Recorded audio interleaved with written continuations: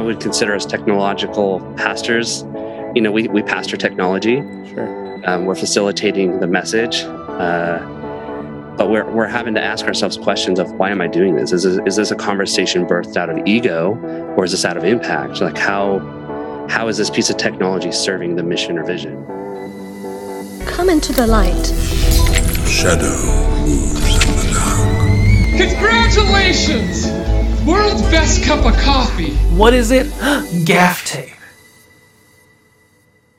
All right. Welcome, friends, to another episode of Coffee and Gaff Tape. My name is Daniel Larson, and yes, Nate Anderson normally intros the show, but he is not with us today. Unfortunately, or fortunately, maybe for some of you, you're like, finally, get that Nate guy off the show. But the show must go on. So don't forget, like, follow, share, all of that good stuff that you guys are so great at doing. It's really important, not just, not for us to know like we're doing a great job, but really for the show to get out there, to gain some traction by you guys sharing it. And even in searches, as people kind of come across Coffee and Gaff Tape, the Production Tech Podcast, we want them to hear from you and how you guys are being impacted by the show and how you guys are gaining some value from it, instead of just hearing from us and us saying that that's what it's going to do. So today's interview, really, really excited about this. It's been a long time in the making. We are sitting down with Jesse Maitland from Bethel Production. Super cool guy.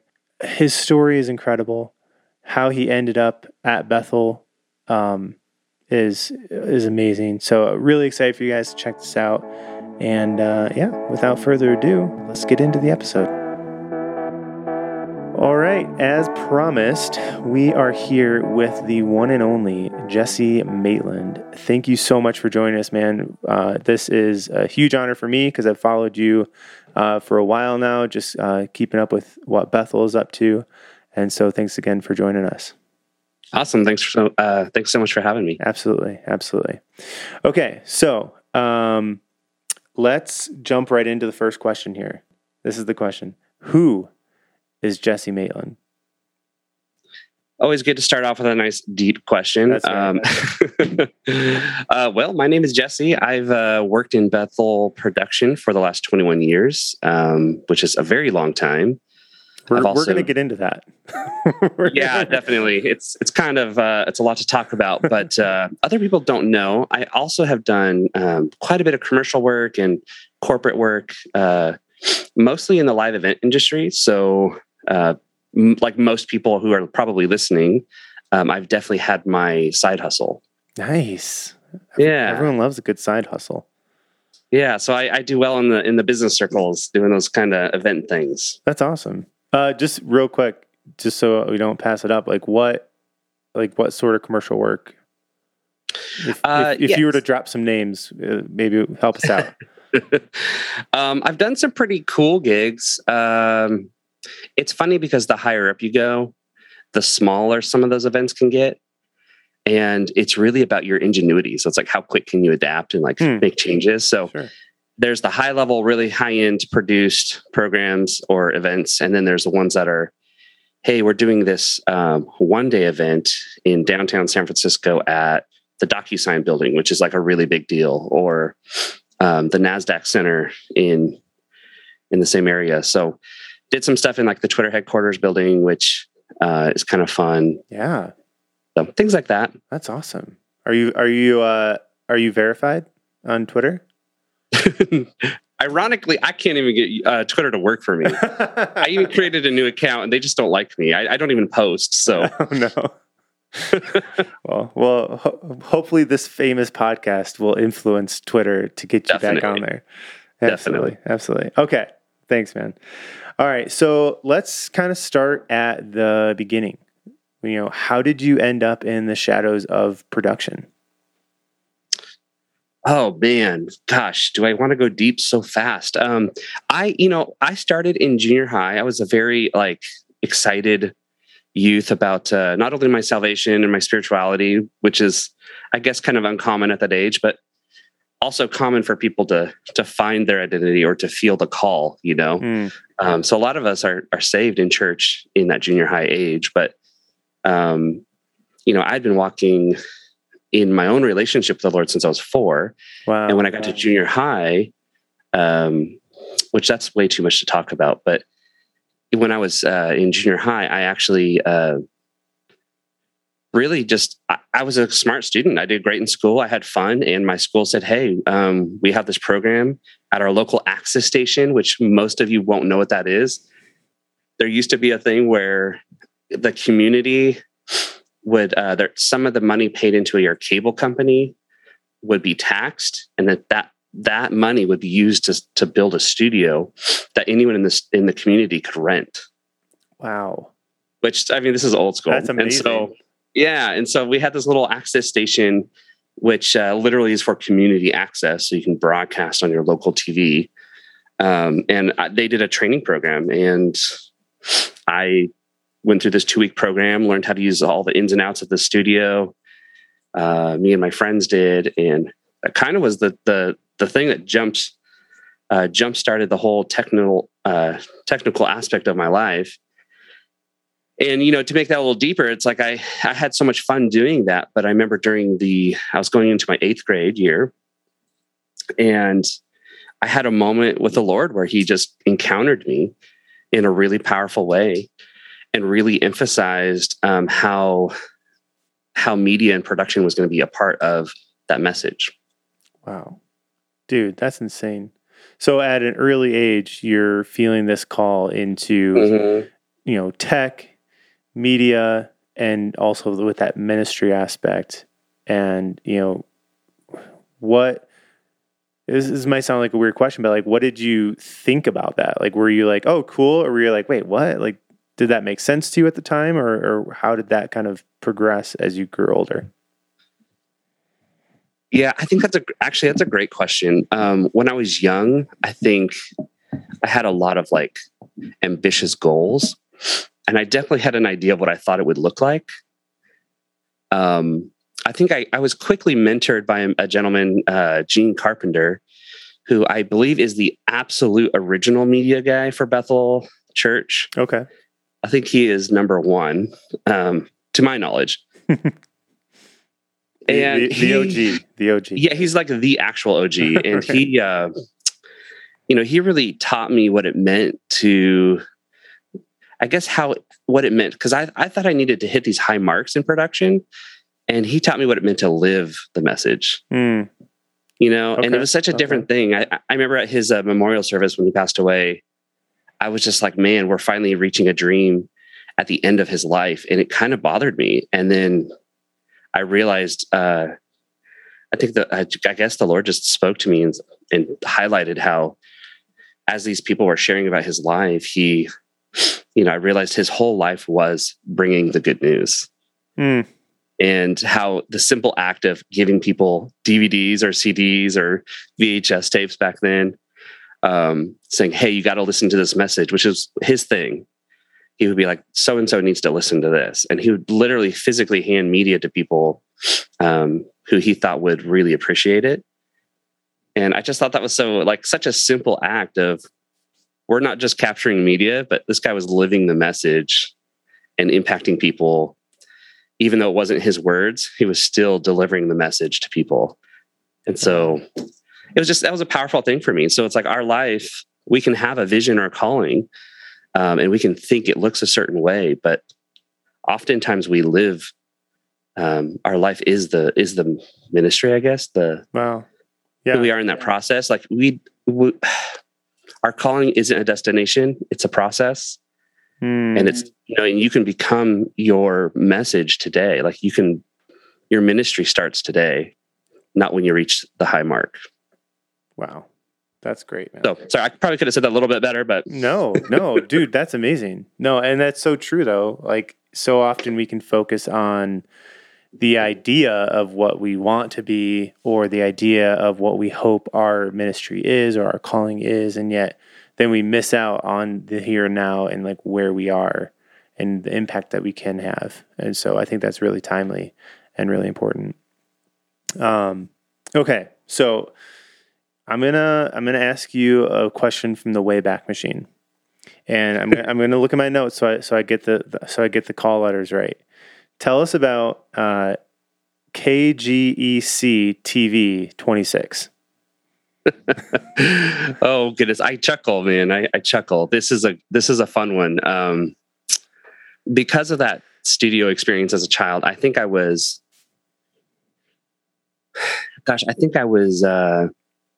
as early as 14. I would literally ride my bike and show up to a shift at this TV station as the master control switcher. And come on, man. I know this is too good. This is too good. So here I was like this super young like kid who was literally riding his bicycle, and I would do my shift. I was actually one of the programs I would physically insert the media was for Joyce Meyer. So it was Joyce Meyer and a couple other like Christian speakers that I can't recall who they are, but I'd be sitting there doing my program, and then I would do my inserts and my commercial breaks and stuff, and just listening to this content. And that was actually a really fun season. It was all new to me. In fact, today I could go look at the original video switcher that I first started working on outside of the studio. That is way. Yeah, it's pretty wild, dude. Pretty wild. That's amazing. Okay. So just a low power station. I think it was fun learning traditional old school broadcast, and kind of a fun thing. The whole Facebook Live boom. Yeah. When that was new, I just got such a chuckle out of it because, I've been in the media game for so long now. It's starting so young. I'm able to actually look at the trends from back then are kind of just coming back around. Really? How so? Yeah. So like that whole live thing, like everything was all about on demand. And now like, there's just been this revelation again of, how powerful it is to have a live stream, that sense of urgency, but also, there's a lot of psychology in it. Honestly, it's like, there's that urgency. People jump in, they don't want to miss it. They want to be first. Right. But also, it is a form of passive listening too, it's definitely passive. And I think that's the thing that people don't realize. A lot of people want to be entertained, and it's in that space of entertainment where they let their walls down, and that's where the message is received. So that, I didn't plan on talking about live streaming, but it's a big part of it. So in television, I remember being inspired by the fact that I'm broadcasting this Joyce Meyer tape into the apartment that's a block away, where I know there's a bunch of drug addicts and people who are selling all kinds of stuff, but they probably have a TV still, and they're listening to stuff over the air. And while most people were inspired by cinema, I was thinking, man, I'm in people's lives on a daily basis. Mm-hmm. Yeah. And like, it might be passively in the TV in the background, but I'm constantly delivering or dripping this feed of whatever content. And I just thought, man, how amazing is it to be in people's life on a daily basis? Right. And so that actually inspired me about live streaming and broadcasting. That's amazing, man. So, man. So crazy. Like how at such an early age you were, thinking down those lines of like reaching and, sharing the message of the gospel and all that. It's really, really cool. I was really serious as a kid. So That's awesome. That's awesome. Well, all right. Okay. So speaking of your childhood, I'm looking at the screen right now, and when you say that you've been at Bethel for 21 years, I think, how old is Jesse Maitland? So walk us through this time period of 21 years and how it relates to Bethel Church. I have this beard here for two reasons. One, because it makes me look older. And two, it just hides the fat that's under my face.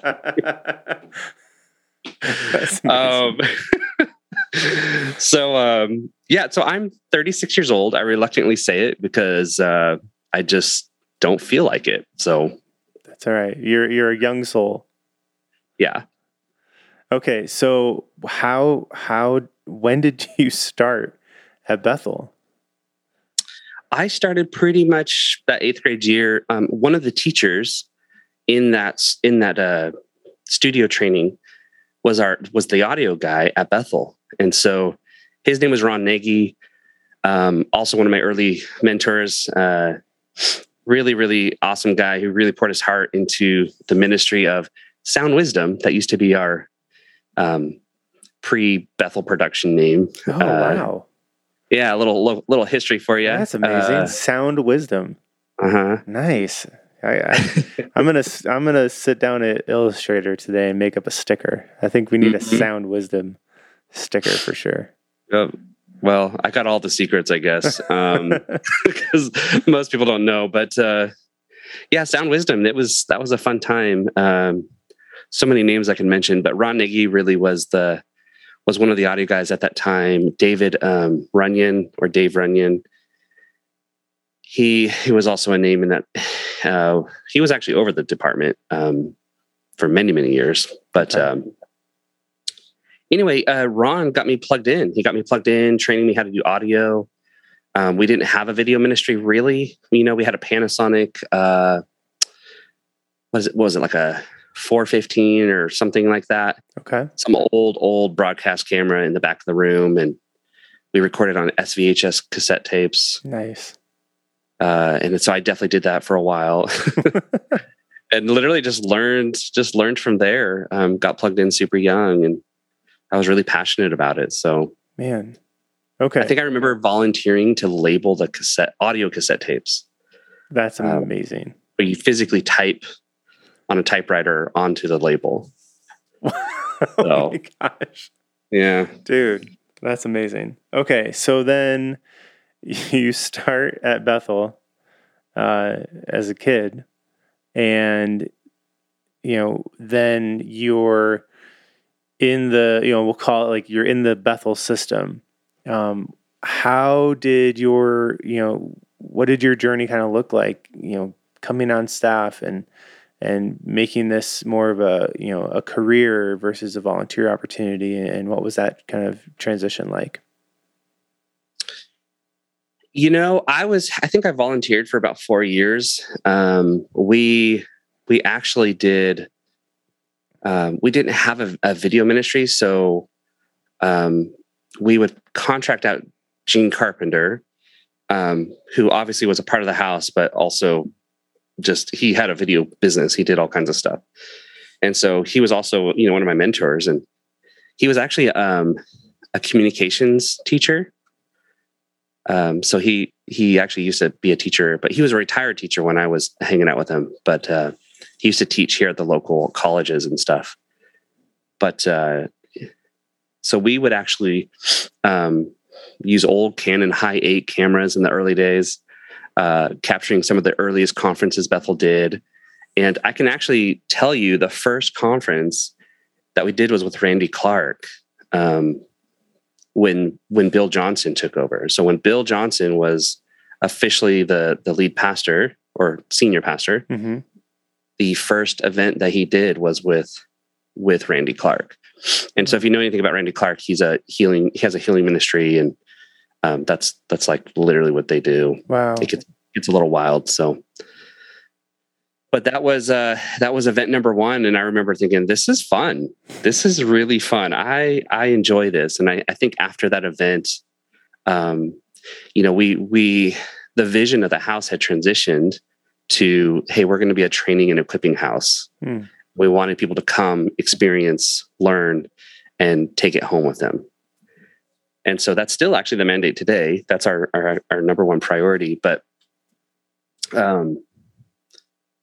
I just remember thinking, man, that's not only is that fun, but it was just powerful to see people being impacted by the message and knowing that media was going to be a huge part of it. And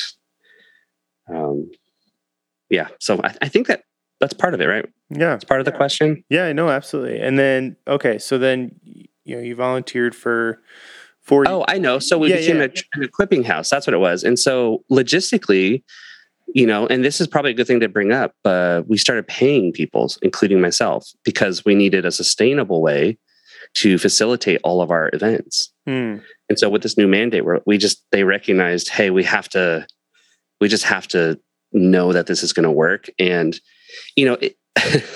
this could be a little challenging for people, but, we're all called to serve. And when money gets involved, it can be really confusing for people. Sure. So I felt privileged to even get offered money to operate these things. But from a pastoral perspective, taking care of your people so that they could be 100% present is also a pastoral decision. Right. So volunteering doesn't mean you're suffering for Jesus, Right. Right. It can still cost you something and you're being paid. Like the exchange isn't just monetary. It's also in your attention, your affection. It's in your heart. Is this your act of worship? And so that's I think a real common misconception. It's like it's not just about the money. Right. No, absolutely. Okay. So then at some point along the way, and maybe I'm getting timelines mixed up, but at some point along the way, you attended Bethel's school. Is that correct? Or their university? Or what was that experience like? It makes sense starting at Bethel at such a young age, and then you just kind of like, it's like, all right, this is like the next step. Like I want to, go to this school. What was that experience like, and how did that kind of prepare you for what was next?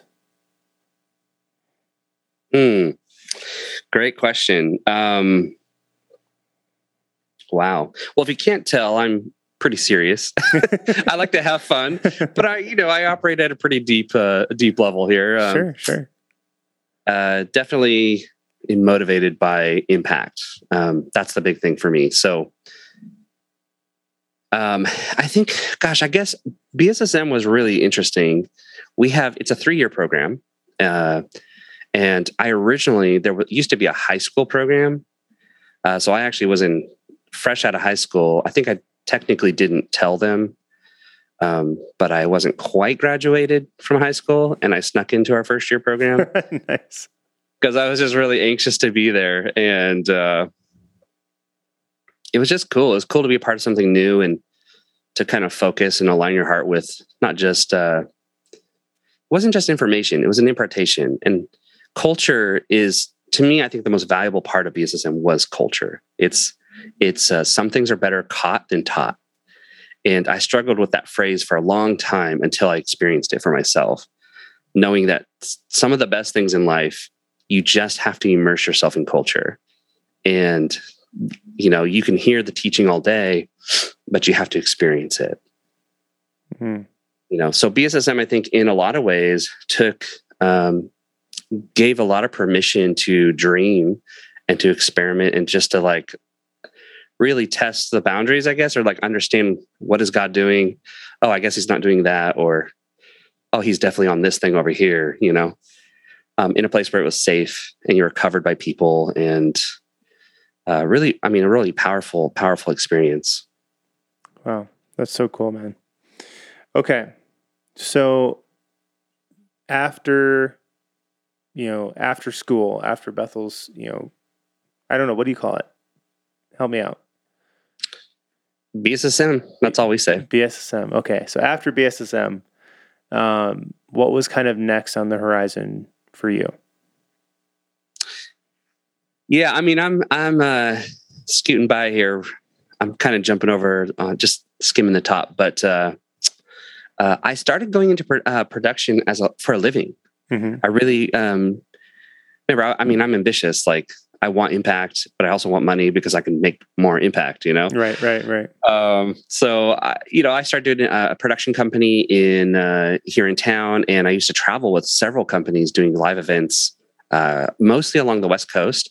So I go all the way up as far as Washington and all the way to Southern California, Los Angeles area. For some of you listening, Redding is extremely far north in California. We are, depending how you drive, anywhere between 6 and 8 hours from Los Angeles. Depending on how you drive. That's awesome.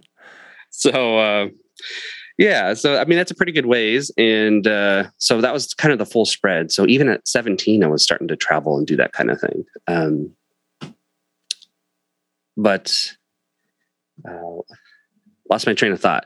Talk about events. Yep. What was next after BSSM? What was next? Yeah. So I definitely was like in this mode of making money and trying to build something. And I really wanted to take the message of our house, the culture of our house, and really help other ministries launch themselves, and not just launch their ministry and their impact, but help them with their resources, resourcing people, and helping kind of get that income thing going for them so that they could keep producing content. So I think I helped several people really develop curriculums and courses and all that kind of stuff before it was cool. And I remember one of my projects, my buddy and I, we made our first auto start CD. So when you popped it in, it would automatically start, the browser would load, and you can navigate all the content. We were so proud of that because that was a big deal. Yeah. There wasn't software to do that. You had to do that by hand. So you may be 36, man, but dude, you just have so much tech knowledge that goes back way, way back. Yeah, man. I always joke with my team. It's like, I'm running on passion, because they oftentimes people ask like, how do you have the energy? And it's like, because I'm running on passion. It carries you so much further, That's amazing. But yeah, so that was the early days. And then 2007, 2008, we had a recession. I lasted a while until all my clients, their money dried up, and then had to close up shop. And then transitioned back into a full-time role. I've always been a part of Bethel production, but I've definitely come in and out as a full-time or a part-time person. I gotcha.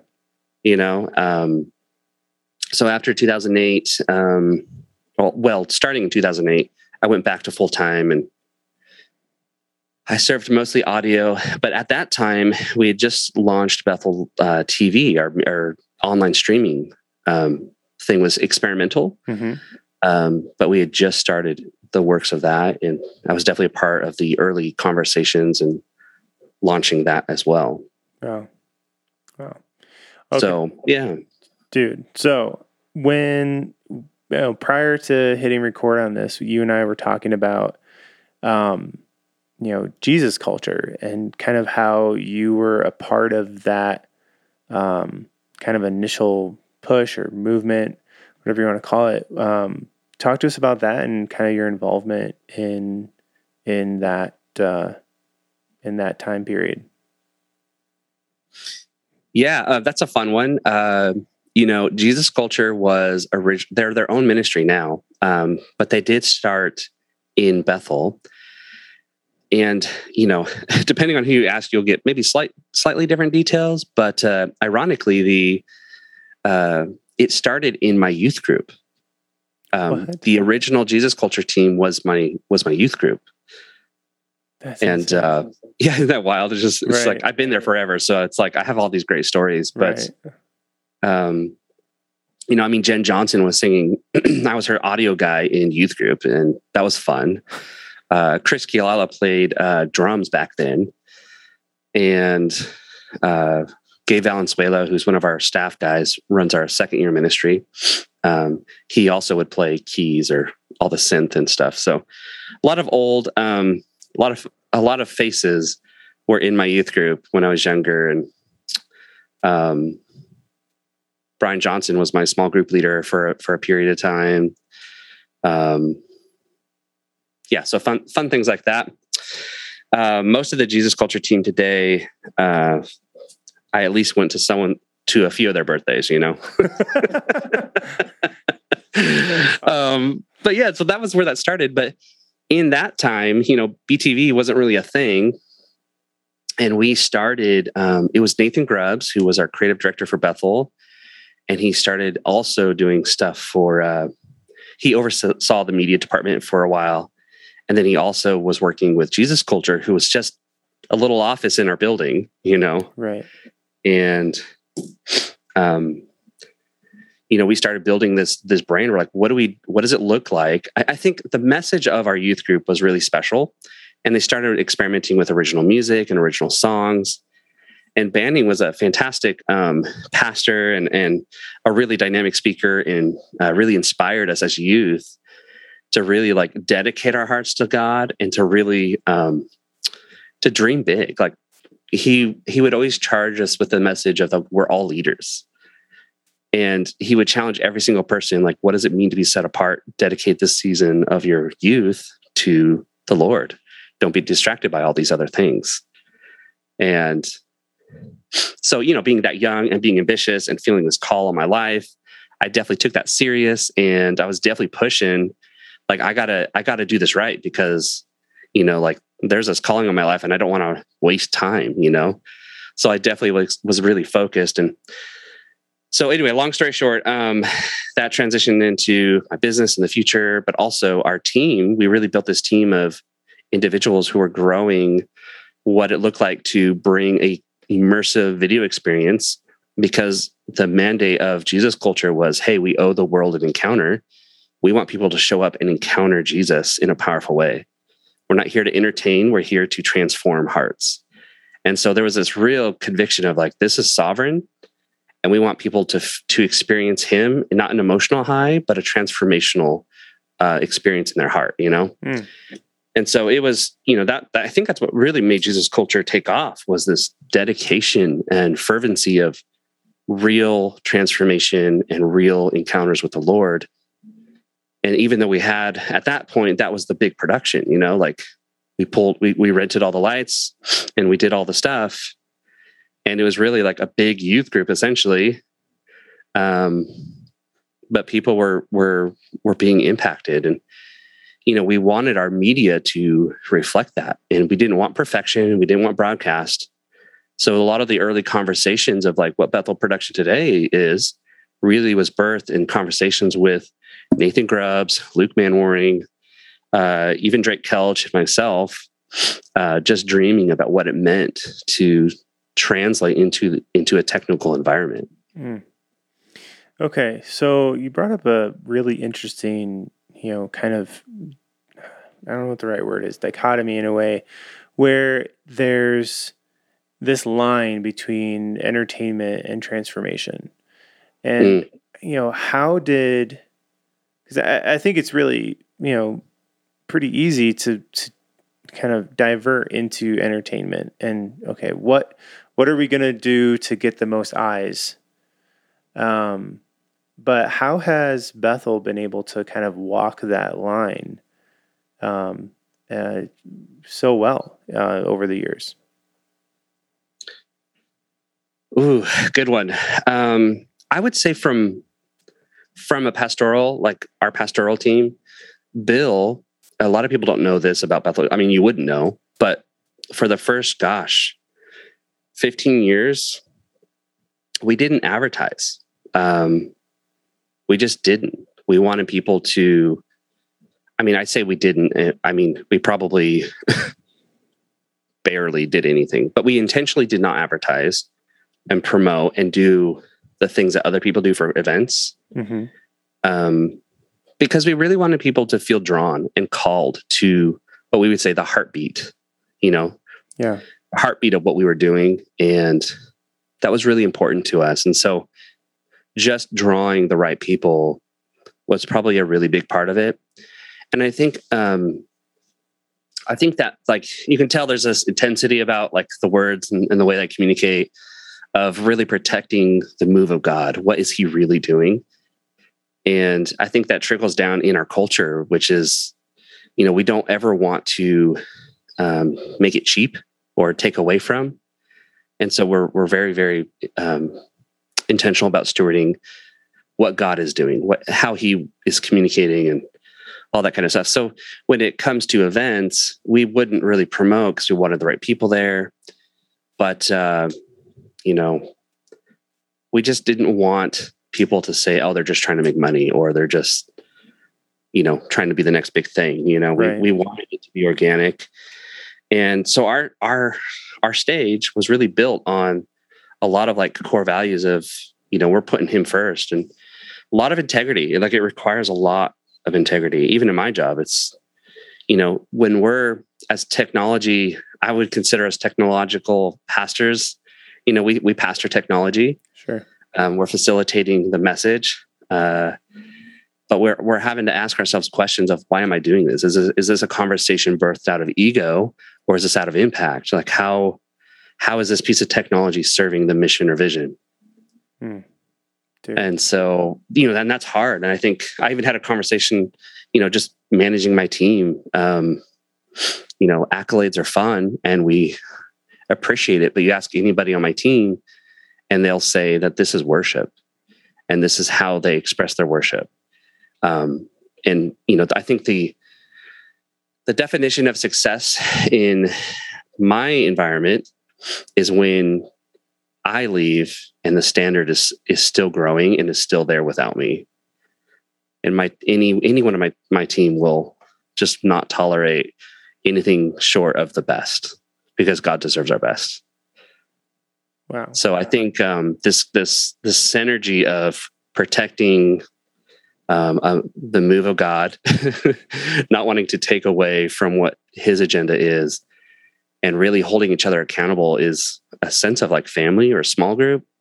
And we all just serve with our whole heart. It is our worship. So Wow. I think logistically, you'll see that we're more public facing these days because we recognize that we're a voice, in the global church. And we want to make sure that we're doing what's appropriate, Right. And so we're trying to protect people and also, get the right messages out there, but we're definitely still motivated by the same thing. So I think that answers the question. No, you did. Well done. Okay. Well done. Good job. Great. I didn't plan for that. So I know I kind of threw a curveball at you, but you mentioned it during that. And I was like, man, like that's such a hard line, to walk when you're talking about, church, the gospel, what God is up to. And yet we're also, in a sense, you hear a lot of churches talk about like, we're competing with Netflix and like, how do we get eyes off of that and onto us? And, I just think it's an important conversation to have. And I love that, Bethel has, rooted itself in, kind of this idea of, look, like we're going to be message first and what God is up to first, and whatever comes out of that, so be it. Yeah. In fact, it's funny you mentioned that. I think there's a lot of churches who they think of streaming as just evangelism, and that's great. And I'm really passionate about this, but if you're not, gotta be careful how I say some of this. It's beautiful to be streaming. Like, I think that's great. Everybody should stream. Some people might be offended by that, but I think everybody should stream. I think it serves a foundational need of serving your body. And really just facilitating technology and the way that people live today. Like, that's a big deal. Make it accessible, right? Like, level one, make your content accessible to the people the way that they want it and the way that they need to consume it. That's like level one success for me. I think next level is delivering quality, how do we just improve quality? But level 3 is we enter into the conversations. How are we facilitating on a deeper level where we're reaching transformational experiences? That might look like a Bible study, not just huge production value, but how are we making the content accessible for people? Not all content is meant for consumption, public consumption. And I think that's the other thing is, if you're not creating your best content for your people, that's maybe private. I would do it on a private platform. I would rethink some of the content strategy that you're having, because just broadcasting your church is ignoring an opportunity to steward your influence online and pastor an online community. Like, that is a whole nother thing. Like, it's the modern day pastoral experience. And if you're not making space for it somewhere, then you're just missing out. Wow. So that's stream. Yeah. But remember, you're pastoring an online audience, and that's the world we live in. So your best content should not, in my opinion, your best content shouldn't be for public consumption. It should be for pastoring your people. So really that message is about like challenging yourself to not ignore that opportunity. That's very well said. Well done. And thank you for talking about what you're passionate about. That's awesome. Okay. So, Okay. So you did mention something a little while back where you're like, you said something about, we're not doing this just to become the next big thing. And yet, you personally have been involved in two very large worship movements, with Jesus Culture and Bethel Music. What has that been like for you personally? Kind of, being in the foundations and the inner workings of these two, call them mega worship movements or whatever you want to call it. One, I guess, what has that been like? And two, like, how do you manage those kind of expectations or for lack of a better way to say it, like, how do you not get overconfident being a part of like these amazing, aspirational type movements personally? Yeah. There's a lot I could say here. I would probably say, how when you're maybe a little burned out or you lose perspective, how people would commonly say like, hey, you should go on a missions trip or something like, like basically go find some need and just get your perspective shifted,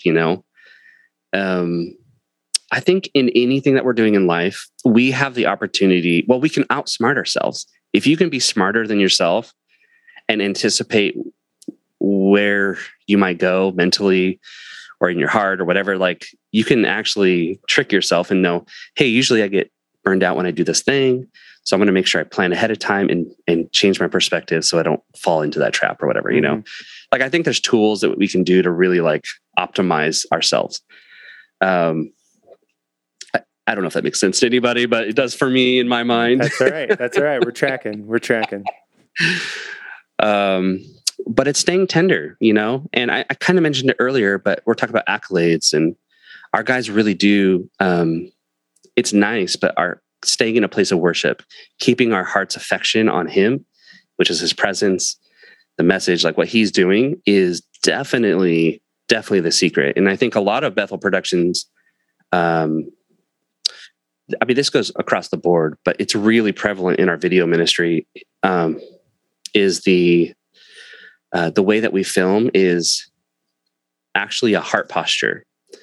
And we want to be anticipating where God is moving on stage. So you can see it between different musicians. And I've had times I can feel the emotion kind of stirring in me, but I've had times where we're directing and the camera guy is catching the drummer, in a really tender moment. And I'll just start weeping, because you could tell God is on that musician. And it's a whole different experience when you are anticipating where God's going to be and being ready for it. Because then he can really like move through you because you've positioned yourself to be the instrument, Our camera is an instrument. So to answer the question, though, it is about heart posture and engaging on a spiritual level where we don't, where we have genuine relationships with the Lord, where we are seeking his presence. From my perspective, I think I didn't really know. I was excited to have impact, but I guess a lot of times I don't really realize how much reach we have. So I'm a little bit ignorant because I'm in it, For me, this is my local church. Right. But my corporate experience has been really special because I've been immersed in this culture. And when I go do these corporate things where they're godless, and realizing that they're stepping onto my stage. So I shift from a director to a production manager in those environments. And as a production manager, my job is to create a space for them. And not just a stage, but a space where they feel safe, empowered, where they feel supported, and really trying to help them with their experience that they're creating. And so I'm asking questions, lots of leading questions to prep them. But at the same time, I'm bringing my kingdom values into this environment. And I've had multiple people in this corporate space where they'll just come to our backstage area and they'll just weep with me. And they'll just share like really deep things. And, I realized this is a ministry. It's like we get some perspective on this. Media is catching people in some vulnerable places. They're facing hard things or insecurities or their inadequacies. Like they're confronted with all of it. And our job, yes, we facilitate technology, but we're also creating a stage, both physically and spiritually. Really opened my eyes to the whole thing. So I feel really humbled that I'm just a media guy who was excited about impact. And now I'm realizing it's not just out there, it's also right in front of me. And so I've never really felt the ego of it all. I think I didn't realize I was good at camera work until about 2 years ago. I'm probably one of the best follow cam ops out there. No one really likes sticks. And I didn't realize how good I was until about maybe a year and a half ago. Really? Yeah, it's just really wild. So to even say that, it makes me feel a little weird. But I'm like, no, I'm actually really good at it. Like, I don't know. I haven't met anyone better. So if you think you're better, please reach out. Let's duel it out. Let's see. Follow cam op wars. I know, right? There's that whole rubber band effect and like making it really, really locked in. Right. And then there's how do you make it look like it's not on sticks? And so I think I do those things really well. But I would say community really helps with that, man. Yeah. It's like when you're serving people and you're serving others, not just yourself, like your affection is set on him and you're also serving others. You're not really making space to think about yourself. So really long-winded answer. No, I love it. There's a lot of layers to that. That's good. That's good. This is a podcast, man. We got nothing but time. Nothing but time. All right. Okay. So here's a question that, I feel like needs to have more conversation around, just in production in general, especially in the church world. When it comes to living in and working in a time period or a season of transition. And so Bethel's going through that right now with some leaders transitioning to a different season of life and new leaders coming in. And what has that been like for you? And what has that been like for your team? Maybe even as a church as a whole? Like, how are you guys walking through that and walking through that well in a season where maybe there could be some uncertainty as to, what's next or, who's in charge and all this different stuff? Yeah. So lots of transition in our environment. It's left and right. And, in transition, everybody kind of reevaluates things, if so-and-so does it, maybe I should too. And I think it's good. I think it's a great thing. Anybody feeling a call for something obviously should go do that thing because we're in pursuit of something greater than ourselves. When you lose sight of that, then that's just a real bummer. You're stagnant. You always want to be growing.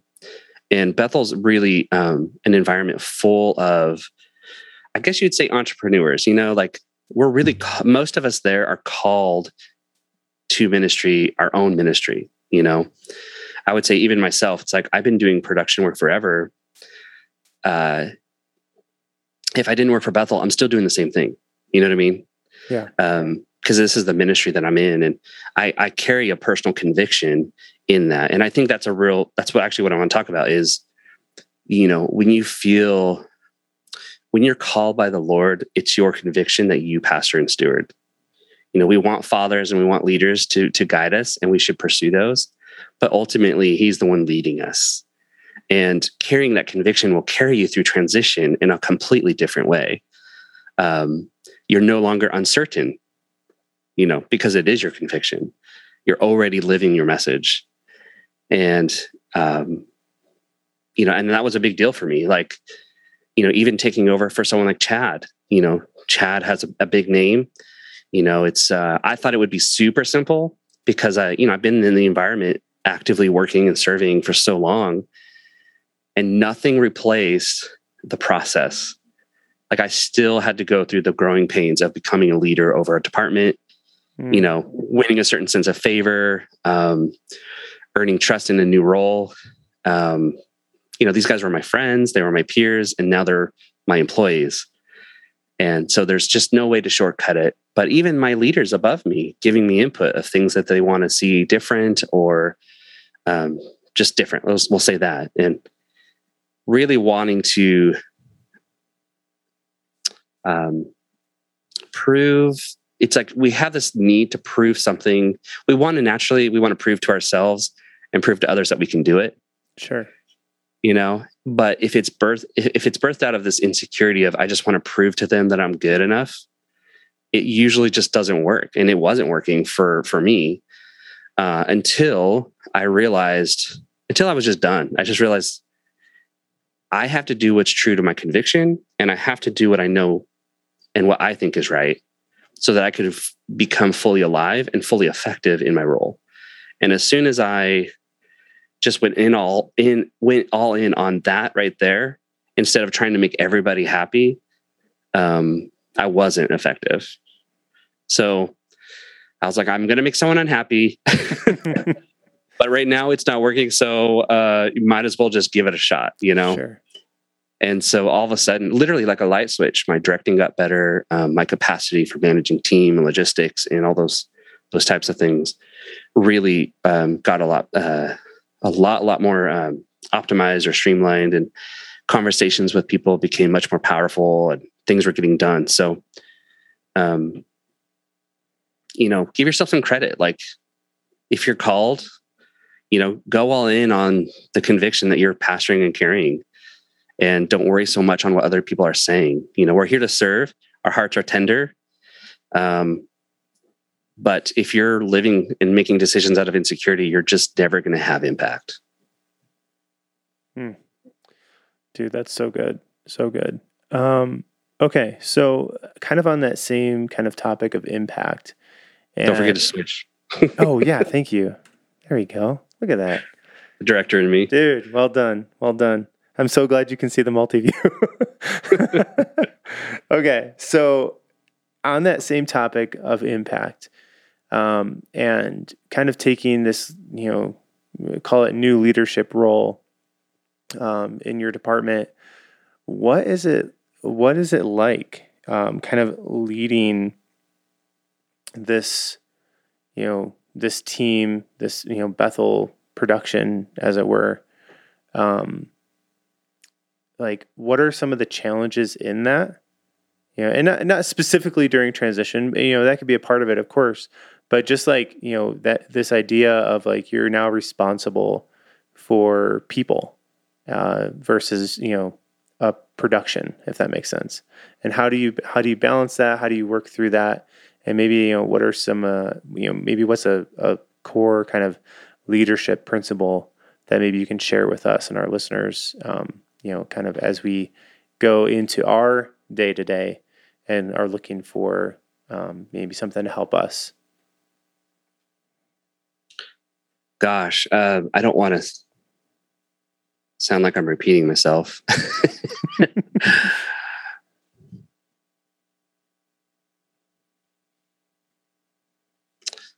I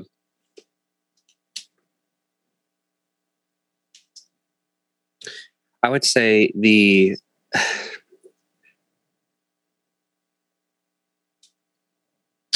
let's sum it up real quick. Ask me the question one more time. Yeah, no, shorter. Absolutely. Yeah. Sorry. I do kind of ramble on my questions. Okay. So leading people comes with a lot of different challenges. We were talking about having impact, leading through transition, your peers, your friends, now kind of becoming employees. What are some of the challenges that you faced as a leader, stepping into that role And what's maybe one kind of leadership nugget that you could share with us that could help us? Let's give this a shot here. We'll give this a shot. So I think one of the things when I first took the role, I was going to have my suggestions, and everybody's going to have their preferences. And I remember this tension of certain people on my team feeling like they needed to protect or advocate for something from the past, like they had to defend it. And it was a real indicator to me. I'm like, wow, I need to develop trust with this person because they're not trusting me that I have that exact heartbeat in mind. And it's like, even though I've been here for 20 something years, not all of them have been here that long. Most of them have only been here 3 to 5 years, and they don't have that history, and they don't have my heart history. And so learning that I have to steward a relationship with each and every single employee is completely different. Managing contractors is a completely different experience. Let me tell you, you have a list of demands. This is what you're going to do. You pay them a rate, and you demand, not perfection, but you demand excellence. Otherwise, they don't get paid. That's it. It's really a simple transaction. But you add an employee model on top of that, and then you also add a movement, where we're motivated by passion, and we have all these callings and heart complexities and their personal lives, their families. It gets really, really complex. And I think my biggest thing was realizing, hey, I need to build trust with them, that I'm putting them first, and that I'm invested in them. And, the big shift was, I guess I needed to prove that, honestly. I just needed to let them know that I was there to, even though I was passionate and driven, I think it made them a little nervous, just because I just have a big drive. And once I prioritized their hearts, they knew that I was for them, not for myself. I earned a lot more respect with them. And again, I was their friends, but I needed to earn their respect as a leader. And so, and in the church, I think that's true in any ministry. It's like, you got to put your people first. When you do, from a management perspective, they perform better. They will perform better. And so just like I am trying to inspire them to bring their best to the team and to what we produce, I'm asking them the same questions. What's the vision? I love what you're doing here. Do you have vision what's your vision for your family? What's something that you see yourself doing, and trying to take the same posture that they're bringing to my work environment and asking, helping them take that into their life. Right. So there's definitely that pastoral element of, do you have vision for how this is going to serve that? Really, really helps close the gap. So a practical example is, if they have a dream in their heart, how is this going to help them get there? So any correlations I can have or make is a big deal. I feel like that's kind of rambling and very vague, so I apologize. No, that's awesome. Thank you. And so just to kind of pile on that, I feel like, so often you hear, to the point of it almost becoming cliche, where it's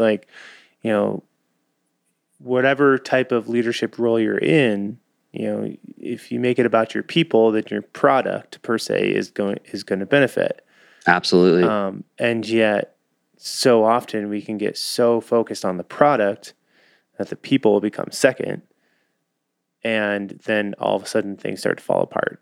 And so I think that's super important. I would probably, I think one of the things, this is something I'm really passionate about. So during COVID, when we were still pretty much in lockdown, it was a real challenge for everybody. Right. And I think, I saw my business completely shut down. It was financially extremely detrimental to to me, you know? So yeah, there is no aid for self-employed people. Right.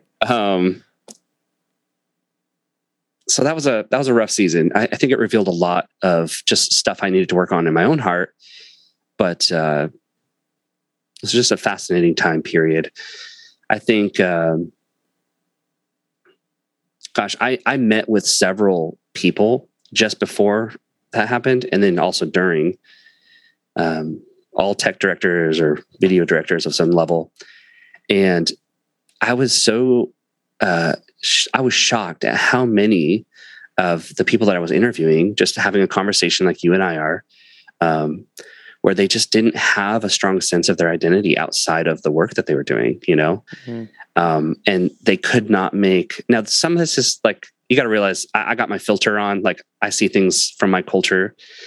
So don't be offended when I say a lot of people out there can't make a decision without their pastor. Sure. You know what I mean? And it's to be effective, I think, in this role, to be a leader, you have to learn how to lead yourself, and you have to have a sense of who you are. If you don't know your identity or the value you bring, you just can't do it. And so that was a real eye opener for me. It's like, if you are struggling with your passion or your reason for doing what you're doing, you know, it's, and you need some conviction, you know, talk to me. I'll give you a vision, but ultimately you really want that to come from the Lord. It's the calling for your life. And it grounds you to the truth. And, you know, in culture, we talk about, you know, what's your truth is the phrase, right? Mm-hmm. And it always frustrates me because it's not your truth, it's his truth. Jesus is the truth and the way. And so if he's guiding you, he's going to give you a purpose, and you have a place to, you have a spot in the kingdom. Like, you are facilitating the kingdom of the Lord. So don't sell yourself short. Like, you know, he's for you, not against you.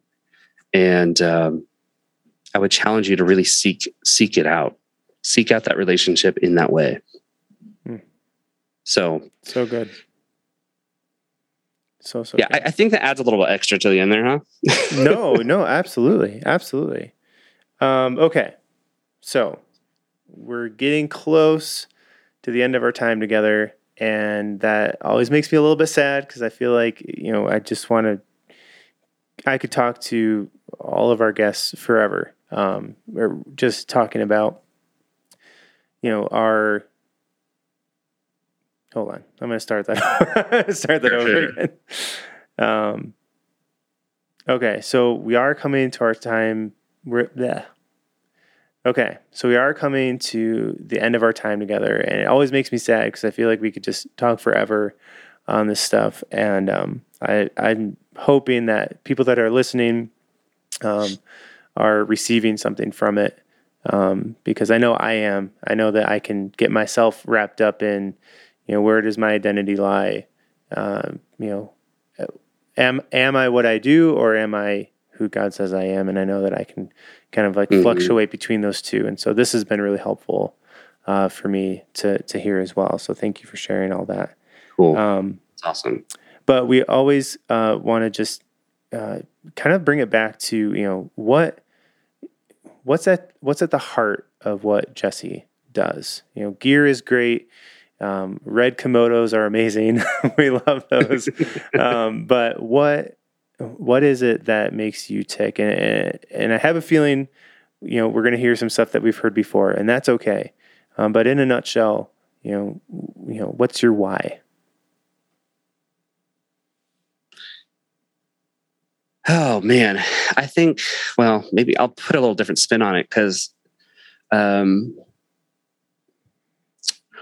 know, gosh, do I want to share this?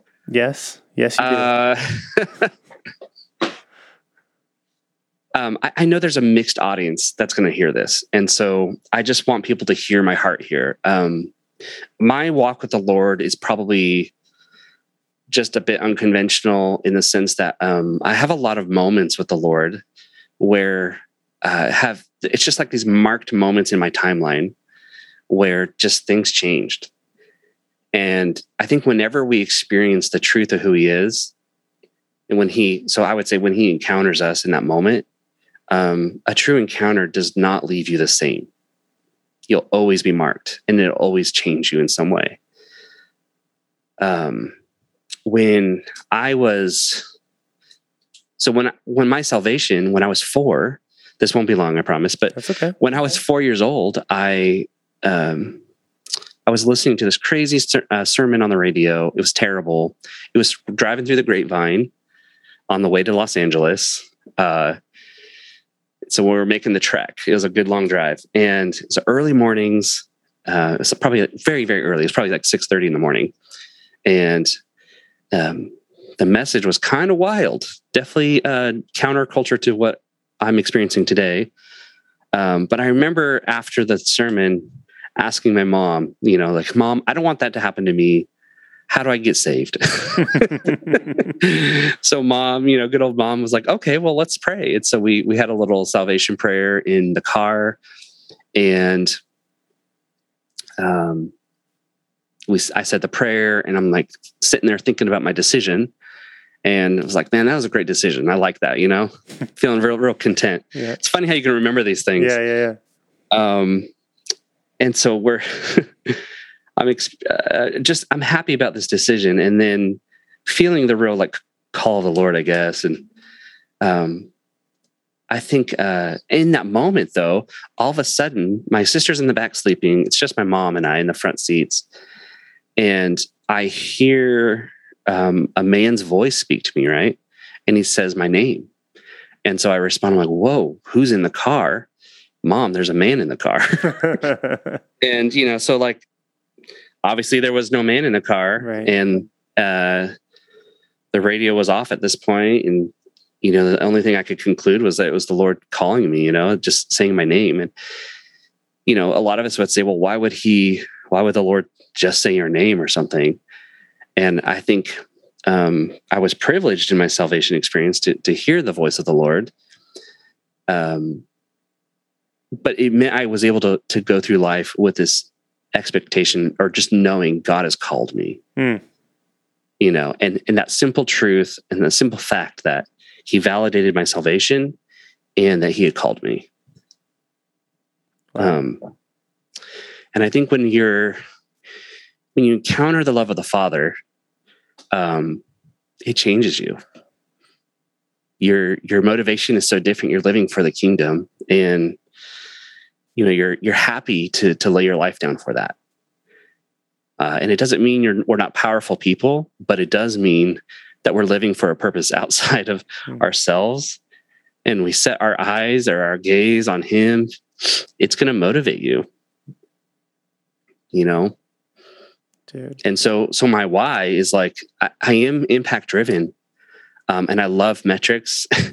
I even love seeing lots of money come in because my attachment to the things of this world, I pray, get less and less every day. It doesn't mean I hide from them, but I recognize that God's economy works different than mine. And so these material things are not really relevant to the big mission. Sure. And so whatever way I can serve people is my privilege, especially when I allow myself to encounter his love for me and his love for others. And I think that's the part we often forget, is we have to love people too. Right. You know what I mean? It's not just our love. And if we're being encountered by his love, we're being marked and changed. And we have to love people. And if you're having a hard time loving them, it's like, man, let's get that offense out of there. Let's remove those things and learn how to love again. And also, I think, there's a lot of tension in the world today, even within the faith, of what's right and wrong. It's like, man, if we had a love encounter pursuing the truth, the truth is the revelation of who Jesus is. But if we put that in the front and center, we're going to see the truth different. And even when we disagree, we're going to be disagreeing with the pursuit of truth, not who's right and wrong. Wow. Dude. So I think it's my ultimate conviction to steward conversations that produce real change and real impact, not just to entertain viewers, but at the end of the day, that your family is transformed, that you are living in your true centered sense of identity and purpose and calling, that you would encounter the love of Jesus. Wow.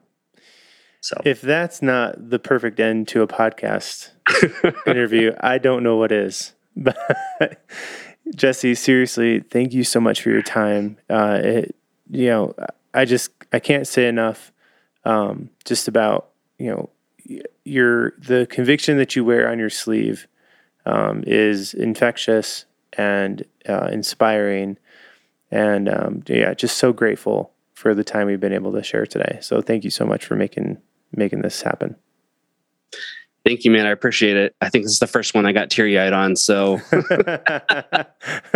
awesome. Like I said, we are pretty famous around here, so we do our best.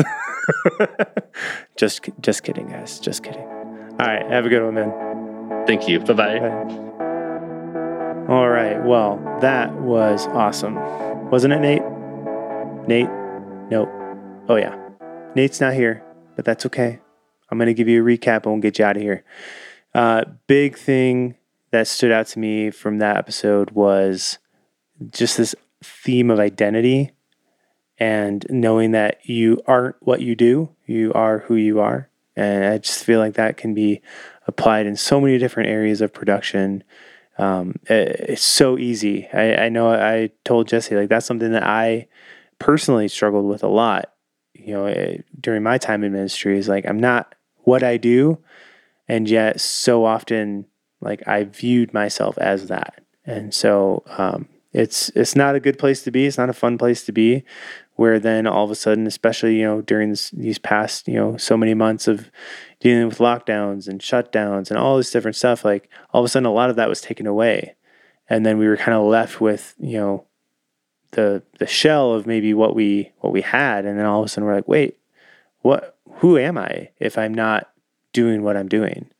And so it's just really, really important to take inventory on that and sort that out before it causes some problems. I think the other cool thing was when he talked about going through transitions. I know in production, especially in the church world, there can be a lot of different, whether it's personnel transition or vision transitions or, leadership transitions, where things are kind of shifting and all of a sudden you kind of become unsure of, maybe what your role is, or who am I reporting to, or where is this whole thing going? And again, just kind of going back to the identity theme, like, who you are is not what you do. And that really being a catalyst to kind of help you through any sort of transitions you might be going through. So hope you guys took a lot away from that. And thank you so much for taking the time to listen. Don't forget, like, follow, share, all that good stuff. Helps get the word out and helps other people that are in the shadows feel seen. So it's a win-win. That is it for today, and we will see you next time. Thanks.